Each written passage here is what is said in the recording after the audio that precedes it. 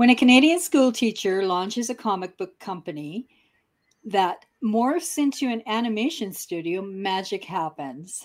When Sean Patrick O'Reilly created Arcana Comics in 2004, who knew he would ultimately become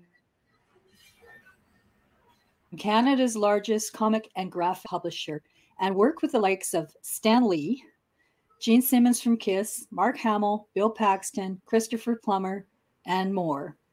Well, anyone who ever met him knew. With 5,000 plus characters and over 300 titles, Arcana is the miniest studio that could, that became the ultimate creative machine that did. His animated films and book titles include Cade, The Clockwork Girl, Howard Lovecraft and the Frozen Kingdom, Pixies, Pandas and Aliens. Please welcome Sean O'Reilly. Welcome. Hello. Thank you very much. Thank you. So, first of all, I have to ask you, what grade did you teach? I taught pretty much every grade during my career. I did some kind of, I don't even know what you call it anymore. I have to alleviate certain teachers so they can have their prep for kindergarten. But mostly I taught grade 11 and 12, programming and film and television. Oh, wow. So right up your alley then. Right up my alley. I actually created the film and television course, created the programming course. And when I left, I had the full course load. So it has to do with how many kids register. So it's kind of fun. That's very cool. So in those early days, when you first launched the comic book company, did you exclusively look for publishers to publish your stuff, or did you do some of it yourself? I did. This is funny. Have I ever said this? I don't know. I've told people at conventions. There was a place called digitalwebbing.com. I don't know if it's still around. It was a online area. To be brutally honest, I submitted a comic there. And just like everyone else or many others, they can relate. I got rejected. So I didn't know what to do. So I formed my own publishing company. And yeah, I started with Cade. That was our very first comic we published December 2003. So was that your line in the sand moment when you decided from now on everything was going to be in-house? Somewhat, actually. That's kind of fun. And over there, I don't know, I'm in the mirror view. That's Alex Ross, who did an original painting of Cade. That was not really planned. It's just kind of happening. Both these are Alex Rosses. And for me, Alex Ross, I mean, come on. He's the Norman Rockwell of comic books. I mean, he's fantastic. It's incredible. Anyway, that was kind of the moment. What I've kind of realized, I've tried to continue to adopt this as my philosophy. If I cannot control the process, then I cannot control the outcome. And the second I give up something, either as a creator, a writer, a producer, whatever you have it, the second you give up something, you just got to know that's out of your hands now. And you have to be kind of have that, what they call it, the serenity prayer, I think, and just know that's okay. And be okay with that. And if you don't like it, hold on to it, right? Yes, as somebody who's published a few books, 3 through traditional publishers, I can wholly agree with that. Your first animated movie was The Clockwork Girl. So much goes into producing an animated film. How was that process and where the heck did you start? Yeah, Clockwork Girl is an interesting one. I was at Emerald City Comic Con probably 2008, I think. I was walking the floor. And there was a young artist named Kevin Hanna. He had a character, which he called the Tinkerer. And it was just a really cool design. It was in CG. I've always wanted to kind of do, CG animation. And I walked by him totally random. I'm like, hey, that character, the Tinker, or, that character, what about him? He's like, it's called the Tinkerer. Oh, that's awesome, man. You did a great job. Thank you. You ever thought about doing comic books? He's like, oh, I love comic books. And that was kind of it. I'm like, what's the story? And then there wasn't a major story behind it. So him and I met at Red Robin in Blaine, Washington. And I'm a big fan of there's 7, arcs to storytelling. And it's Shakespeare. And one of them is Romeo and Juliet, Forbidden Love. So I kind of started pitching this and we went back and forth, and it was the technos versus the biology. And that was kind of the framework for the Clockwork Girl. You had the robotic girl, and then you had the mutant boy, Huxley, named after Aldous Huxley. And my background is biology. That's what how I got into teaching. And there you go. That was it. It's kind of Romeo and Juliet, but with robots and monsters. So what project would you say pushed you to the next level? Was it Clockwork Girl, or was it working with Stan Lee? Was it working at that 2012 Comic-Con with Bill Paxton and Gene Simmons? Humbly, there's been a few, and I don't even know if you know this, maybe. I had the biggest push to date, I think, this year. I just directed my first live action feature film. It's been pretty awesome. It was July and August. And so it's called Corrective Measures.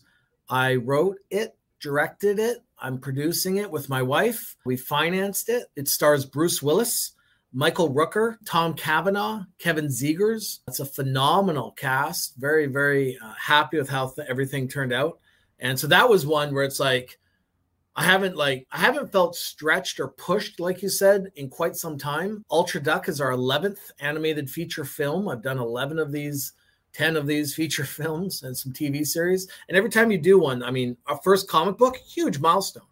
I remember it like vividly. It's like, unbelievable. Then going to my first convention, first Comic-Con, first comic that I didn't write, publishing Ant. And then, first being involved in a movie called Paradox with Aaron Gilbert, who just produced Ghostbusters Afterlife and The Joker.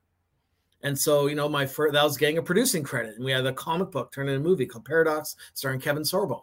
And that was a huge one. And then after that was Clockwork Girl. And then Pixies, massive. Kagagi is the first one Arcana ever did. And then Pixies was the first one Arcana did as a feature. And long story short, I think it's a bunch of upgrades. And every time you're kind of like, oh, that's cool. And you can sometimes feel the stretching and the growing pains. So you once mentioned that Arcana's movies differ, well, they clearly do, from Pixar and Disney, and that they're uniquely geared towards a specific audience. Can you define that audience in a specific way, or does it change from film to film? It does change from film to film. I mean, when you have monsters like, the big boys, Pixar and all them, and Netflix is obviously doing this as well. They're spending hundreds of millions or at least tens of millions, and they tend to have a somewhat broader appeal. It's called co-viewing, 4-quadrant. I tried doing that, but at the same time, I really need the tip of our spear hitting a demographic. I think that's one of the things I've done well. The Howard Lovecraft trilogy, Howard Lovecraft and the Frozen Kingdom, Undersea Kingdom, Kingdom Madness. We opened up the H.P. Lovecraft Film Festival in Oregon. I believe that was 2016. We opened up the festival. And, we had Stars, who's an amazing partner, and Shout Factory, who's an incredible partner. And it was like honing in on that horror genre of H.P. Lovecraft fans, and then the historical fiction of Howard Lovecraft, all the things he wrote about as an adult actually happened to him as a kid. Targeting that, I think, has made it a little bit easier. And Go Fish, that was our last released one, 2019, through a much younger demographic, nowhere near horror. It's these little talking fish that, are found in the Bahamas. I mean, it's completely different. So I think being smaller, sometimes you have to find your targets on what you're wanting to hit, as opposed to trying to have a massive 4-walled event where everyone can watch. That's been my belief. So when you are doing animated work, and certainly when you're writing comics, you don't really need to be on set anywhere. But for animated films, given the last couple of years, a lot of stuff has been shut down. You're doing a lot of things virtually anyway, right? So, or do you have everybody congregate in one place where all the computers are so that they can work on these films? Like, because so many people work on animated films. Can you even put a number on it? Yeah. So with us, the computers, ironically, are aggregated at one place. So the building we're in, weirdly, we actually owned up till 2012. That was my ex-producing partner and I. And then I bought it back almost 7 years to the day later in 2019. It was kind of crazy. We moved back in, I think, November, December 2019. And then obviously the world shut down March 2020. So we were only in this building for about 4 months, and I'm back here now.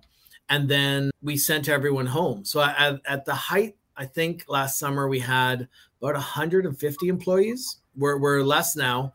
We just wrapped Heroes of the Golden Masks, which is our biggest, most ambitious animated film to date. Comes out next year. What we had to do is, it was really challenging at the beginning because like animators, because they're lip syncing, if you're off by, say you remote desktop into your computer, which is here, and there's even just a 5 millisecond delay, all your lip syncs will be kind of off. So with all the animators, we had to drop off computers at their front door, and then we had to do a VPN so that they basically have to upload and download all of our assets through a private network. And then other people don't need that delay. It's a little pain in the butt when you move your mouse. There's a little bit of a drag to it. But if you're doing lighting or programming or compositing, not as important. But then the compositing people want to see the final color image.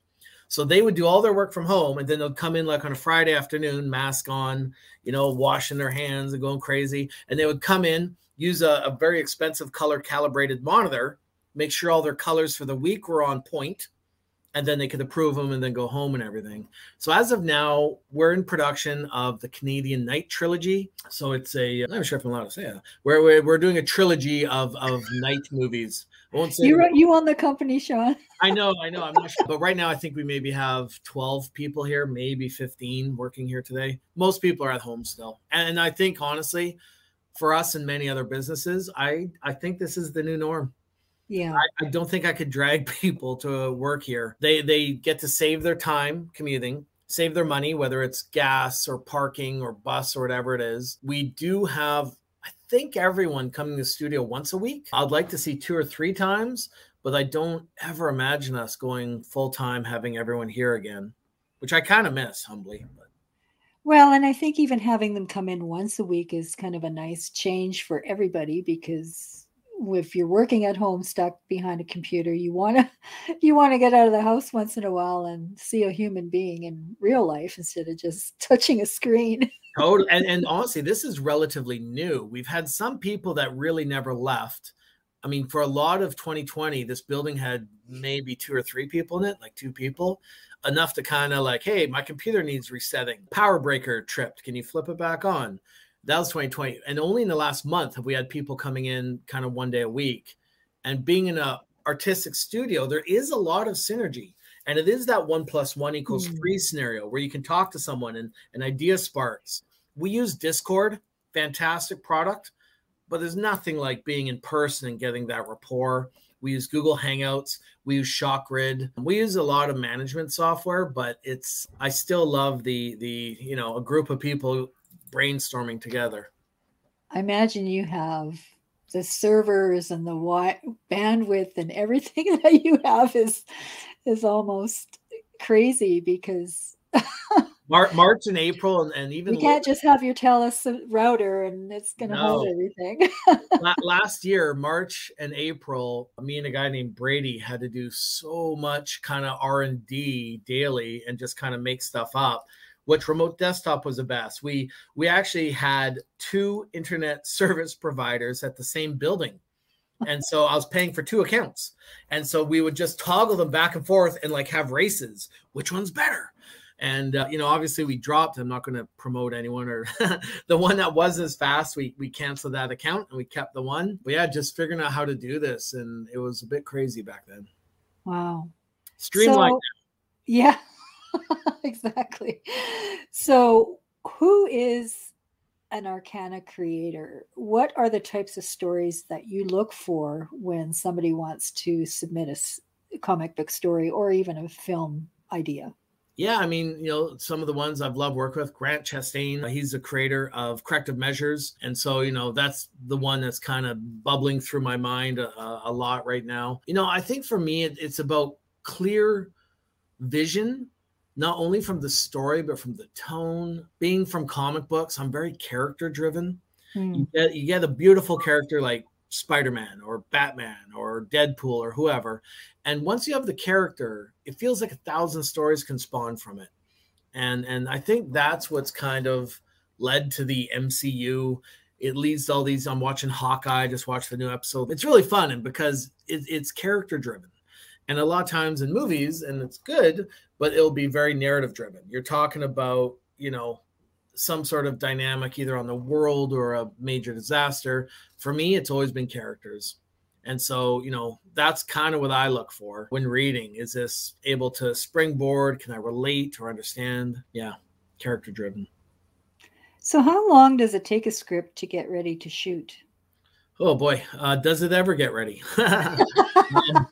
It's one of those things like corrective measures. I think before we went to camera, I might have rewritten that thing 10 to 12 times. And then mine's even not that bad. We had about just over a 20-day shoot. And I think there's probably 4 or 5 versions that happened during that shoot. So about once every second or third day, I'm doing some sort of, not major rewrite, but some sort of rewrite and then changing things. In total, I probably did 20 versions of the script. Yeah, somewhere in there. And it's funny because I didn't get it sold until about the 5th version. So the first 4 are just for kind of, and I'm not a big fan of that. I don't love rewriting my work if I don't have to. Does anybody? I know, because otherwise you make yourself crazy. And it's like, I'd rather present, an original naked first draft and let it sit there. And then if we can get some traction and someone has interest, like, look, maybe we'll do this, but we're going to need it to be a Bruce Willis feature. Okay, that's awesome. And then you start rewriting it so that, Bruce Willis can fit into the narrative. What's your favorite part about the filmmaking process? Good question. I think actually it's kind of the pre-production. And it's like, so the writing is very fun, but sometimes I feel, I don't know, isolated, not depressed, but kind of like, man, you have so far to go from a concept or a writing to actually get this thing made. Sometimes you feel like you're writing and it's like, this will never see the light of day. And so that can be challenging. You got to persevere. So all the writers out there, don't give up. It's hard. I know. The pre-production process where you either have some sort of your financial structure or you have a distributor or something, that gets to be fun because now you're writing with intent. And that's good because like for corrective measures, we filmed a lot of it at the Willingdon Youth Detention Center. It's a closed prison. And so I rented a prison on like 55 acres of land for like 3 weeks. And so we owned our own prison, which was kind of cool. And then once you're there, you're kind of like, oh my gosh, there's that boiler room downstairs.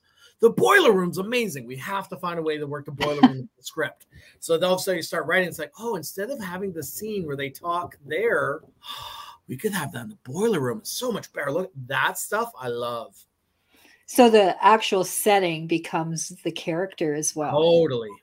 Yeah. And if you find a great setting, I totally believe you should write the script for the location if you get enough time, especially if it's a cool location. So it's really hard to get a film off the ground without money. And how has finding money for a project changed since your first film to the last film? It's not so much the money. It's the they call the minimum guarantee pre-sale with a minimum guarantee. So it's getting that. So how I've done it, there's 1,000 ways to skin a cat. A lot of people, like, I keep hearing, it kind of drives me nuts. I keep hearing like, oh yeah, Netflix is greenlighting everything. Oh, they do this.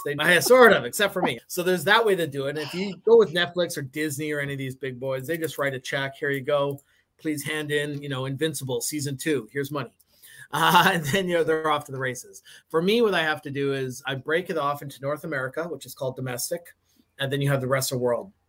So once I've pre-sold domestic, and we have our minimum guarantee, I at least have it's like a post-dated check. And so at least once I hand in the movie, I know I will get that amount. Now that amount varies from project to project. And then once you have that, theoretically, you can borrow money against it, cash, and you can go to a bank or whatever. And then you have foreign. And no one can ever really sell the world outside of the big boys in advance, but you sell territories, especially if it's like a Bruce Willis movie. His name and everything will carry into Australia, the UK. And there's some major territories where it'll be like, I don't know, easy, but relatively easy. And then you start collecting your foreign pre-sales. Once you get all the paperwork done, then yeah, you need a loan. And there's numerous banks we've used. RBC, National Bank, City National Bank, Bank of California. I feel like I'm plugging them all. I've used them all, and they've all been great. And yeah, then you finally got your stash of cash, and then spend wisely and go do your thing. Wow, it's crazy how much effort and time and Crazy. tentacles go into every single project. It's just amazing. Sure. My joke or my little quote thing, I swear, like I want this in like Wikipedia or my tombstone or something. My joke has always been I keep 10 plates spinning so that one of them has my dinner on it. And it's like you have this great idea that you're pitching at Lionsgate, and you have this wonderful little thing you're trying to get at Netflix. You're trying to do this thing over here. You get an opportunity to work with Gene Simmons. It's like, of course, yes. Stan Lee, yes, give me one more plate. Let's do it. Let's do a Stan Lee project. Jim Lee, yes, let's do this. It's like you get so many plates spinning, and it's like, okay, which one's going to be monetized? Which one will, get to production? So that's kind of my little joke there. Mind you, working with some well-known names helps monetize the project to begin with. If you're working with an unknown or Joe Schmo, nobody's ever heard of them. And so that must be a little tough. But the story is the best story ever. Sometimes, that's harder to get off the ground. And I actually tell people that. I'm like, don't underestimate the value of like a notable celebrity. I mean, if you're having a project or a big screenplay and you can bring someone in, I mean, Berserker with Boom has Keanu Reeves built right. And when I did Cowboys and Aliens, it was Jon Favreau. It was the second he was attached. It was like, we kept pitching the project and we had like 20 different takes. We had, what if the Wayans brothers did Cowboys and Aliens? What if these people did Cowboys and Aliens? And the second Jon Favreau came in, it was like, whoosh. It was like a sprint to the finish line. And there's some people like, so if you have a screenplay, try and attach whoever, like a Jason Momoa. I produced a John Travolta movie earlier this year. Mel Gibson. I mean, I just produced a movie with him. And it's like those names, they do have value, a lot of them. So that can be another entry before selling to a Lionsgate or a buyer. Just attaching them, they have enough gravitas that you're able to more likely get a sale. Yeah. Or you've got to do it yourself and plug it up on YouTube. Totally, right? Yeah, so Miskatonic, did I pronounce that right? That's correct, yeah. Well done. Miskatonic has been released on stream for free, and you've incorporated virtual reality into it. How much more does that complicate the filmmaking process with VR? Not too bad, I have to say. So this was kind of something we played with at our animation studio. We've been using the Unreal Engine a lot. So I've used it for previs. We have what's called a a pre-production application. And it basically is an Unreal Engine where a director who knows me little about programming or Unreal are able to kind of frame your shots and create multiple shots and sew them together. And so that was our first Unreal project. The next one is called Pegasus. And so we're rendering the entire thing in Unreal. It looks beautiful. It's a little short film. If pigs could fly. And then the third one we did in Unreal is Miskatonic. And so we took all the assets from the Howard Lovecraft trilogy, imported them into Unreal. And, it took one person probably about, I'd say 2 months. One person, 2 months, because a lot of it's the programming's there. It's like once you get all the assets, character, modeling, rigging, animations, obviously all the creative, the scripts. Once all that's there, Mo sewed it together quite fast, actually. Very quick. So will Arcana be developing a game studio in the future? My limited experience with gaming has not been great. We've released, this is back in the day, we released 3 different things in the iTunes store. Oh, and I had a friend of mine that worked at EA, and he's like, and again, I don't know. I know what I've been told. I've never had this. And so it's like they have paywalls. And so like a game like, and I'm making this up, like what's it called? Clash Royale, I think, right? Is that the app one? You know what I'm talking about? I think so, yeah. I think so. Anyway, you get these apps that are really trendy and kids love them and they do all their stuff. And then like, only 1% of the people will pay money. And then, so you give them a free game. So you have to get 40 million released so that, maybe 400,000 will pay. And then you need each person to pay, $20. So that's going to give you what, 8 million. And then you work from there. And so, but how do you get 40 million people to download it? It's so much. And that's the marketing.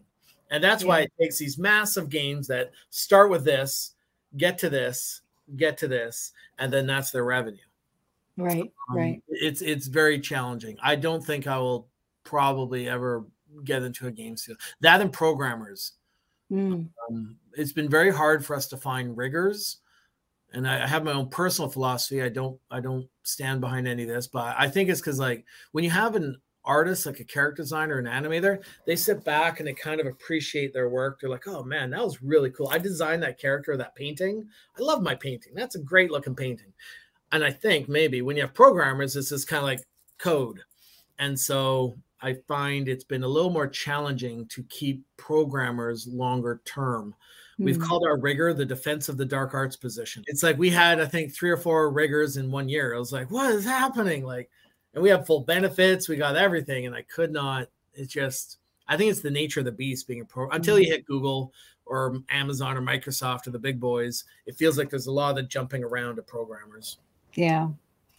So what's next on the plate for Arcana and Shauna? Definitely Corrective Measures. I'm finishing off this Canadian Night. I think we're in day 13 of 20, I think, right now. It's filmed in 2 different countries, so we're doing our part. And then Corrective Measures, we're in post-production, and I'm currently in pre-production of a project I cannot speak about, but I will say this. One of the characters in Corrective Measures should lead to not a sequel, it's kind of a shared universe. So Corrective Measures will be its own, and then one of the prisoners from Corrective Measures maybe gets out, not a spoiler, and then starts kind of the next movie I want to film and direct and produce. And then it's going to have this whole shared universe, like MCU. Yeah. The Arcana cinematic universe. Yeah. ACU. Totally. So are you going to go back to some of your other, like, I keep bugging you about this in the past. I still want to see a movie, like a live animated movie with Cade. So Cade's actually in that new ACU one, to be honest with you. Oh, good. 10 years ago, I always wanted to make a Cade movie, and I was pushing, and I actually got really close, and it kind of scared me because it would have been a little bit lower budget and everything than I would have probably wanted. I think I'm at the point in my career now. I have a very, I think, good pitch with Cade, and I have a previously mentioned celebrity role where that person would be in the Cade universe, not Cade himself, but kind of like a Whistler to Blade, if you will, kind of the mentor. And so I kind of have that going, and that'll be part of this ACU thing. But long story short, the other thing I've thought about is like not redoing, but like doing a live action version of maybe Pixies. Yeah. That's kind of new, percolating in my head. I'm like, because the hardest part when you pitch, everyone wants branded material, right? Like I'm involved right now in Blood Rain and the old video game and movie series. And so what people are wanting is that branded recognition, but it's like, well, how do you start the brand? Do you know what I mean? It's like, well, yeah, Teenage Mutant Ninja Turtles. I think there's a version Seth Rogen's doing where he's focusing on the teenage of Teenage Mutant Ninja Turtles, right? And then I think they're rebooting it again as a TV series. And it's like, okay, it's fine. But for those of us that don't own Teenage Mutant Ninja Turtles, how do I create that brand? And so I was looking at Pixies. I'm like, oh, we have an animated one, right? And Disney's had great success doing, Cinderella, the animated, Beauty and the Beast, and then they do a live action version. So that's the other thing that's been kind of percolating. Yeah, there's so much to work with. It's right. Where do you begin? I mean, your head must, like you say, you're spinning only 10 plates in your head. Well, it's more right now. I think I'm literally involved in 13 productions. I had to count them the other day. And with all the different pitches and plates, I don't know, 50 plates spinning. So one of them has my dinner on it. Thank God for assistance. Right? I know. Laura's amazing. Thank you. So what is the best place to find your movies and your animated series? Yeah, they're kind of all over. I mean, Amazon's a fantastic place. Comixology is a fantastic place. I've already mentioned Shout Factory, Stars, Teletoon. They just picked up both Pixies for another 5 years.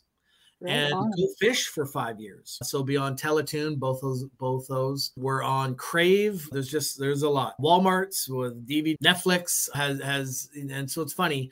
As of right now, I don't think we have anything in Netflix North America, but we're on Netflix Australia with Go Fish and Panda vs. Aliens as well, I believe. It's funny because, like I was saying that at the beginning, that global Disney buys it or Amazon buys it or whoever buys it gets worldwide distribution. With our ones, we have to kind of be concerning of our distribution. So it's pocketed. So Lionsgate owns UK, but Netflix owns Australia, and kind of go from there. So what would be your advice to someone who could be any age, could be from high school student to a retiree, as they craft their storyboards and think about turning it into something real? What's your advice to them? Boy, I would maybe give 2 parts. And this comes with an addendum. Try any which way to get it made, because there is no one way, comma, protect yourself. One thing I've done, I think I own 85 domain names. If you come up with a great title for your book, your screenplay, whatever, register the domain name. Have you ever heard of like Movember? Yes. Right? And in locker room, change rooms across the world, there's always like, oh, my buddy created November. Oh, did he? Yeah, my buddy did this. Oh, Movember? It started with me. I'm sure it did. Whoever owns Movember.com, you might not have created it, but you own Movember.com. So at least I own the HopeVirus.com, ClockworkGirl.com, PixiesMovie.com. Pixies is impossible. But I'll suggest registering your .com. You can always register even an idea with the Writers Guild of America online. So do anything to make it done, but protect yourself. And then the second thing, like honestly, persistence. Back in the day, to get kind of Clockwork Girl up, I pitched Clockwork Girl, and there's maybe people that watch this, and I pitched it 150 times. I got so many rejections. One of the best rejections I ever had, went into DreamWorks to pitch Clockwork Girl. On the way out was Ben Stiller. This is 2007. And I'm just like, oh, it's Ben Stiller. That's amazing. And so I go upstairs and pitch DreamWorks Clockwork Girl, and I sit down, and I'm just like, hey, I just saw Ben Stiller. Like, yeah, he was pitching us one of his movies. What? I'm like, I now have to follow up my comic book after Ben Stiller just left the room. Oh, okay, that's cool. And funny enough, that movie was Megamind. If you look in the credits, I believe one of the producers of it. So I think he was either meeting or doing Megamind. But anyway, 150 no's. That was a fun no-ish. But I got one yes. And I got one yes, and that was it. It was a company out of Korea called CJ Entertainment, and they said yes. And it just kind of went from there. And that's all you need, right? And then my old lawyer, Ken Levin, says, as long as you got a chip and a chair, as long as you're in the game, right? Like the poker game, give you a chip, give you a chair, have an idea, pitch it. That's kind of all you need. So the hardest part is not losing hope or faith or believing in yourself, because it's not industry for the meek.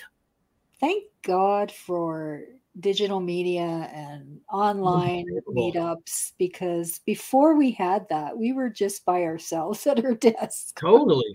Well, now there's so many options. I mean, there's Patreon, Indiegogo, Kickstarter, TikTok, YouTube. I just watched the Mr. Beast Squid Games the other day with my son. I mean, like, it's just so, like, we didn't have a third of these options. Like, not even back in 2012. Nothing. You had nothing. You had big old, broadcasters like the big networks, or you had big televisions, movie studios. Now you got, like, you can do anything. Like, it's quite crazy, actually. Yeah, it's really broadened the much horizon, and it makes a lot more room for gifted creators who would never otherwise Instagram influencers. That's going to be my next one. These sporting hats. You never know. Cover up the hair or something. I don't know. You never know. Thanks so much, Sean. Thank you. Wonderful to talk to you about film and all the things that the ACU is doing. I love it. There's a new tagline. Right? You heard it here first. Yep.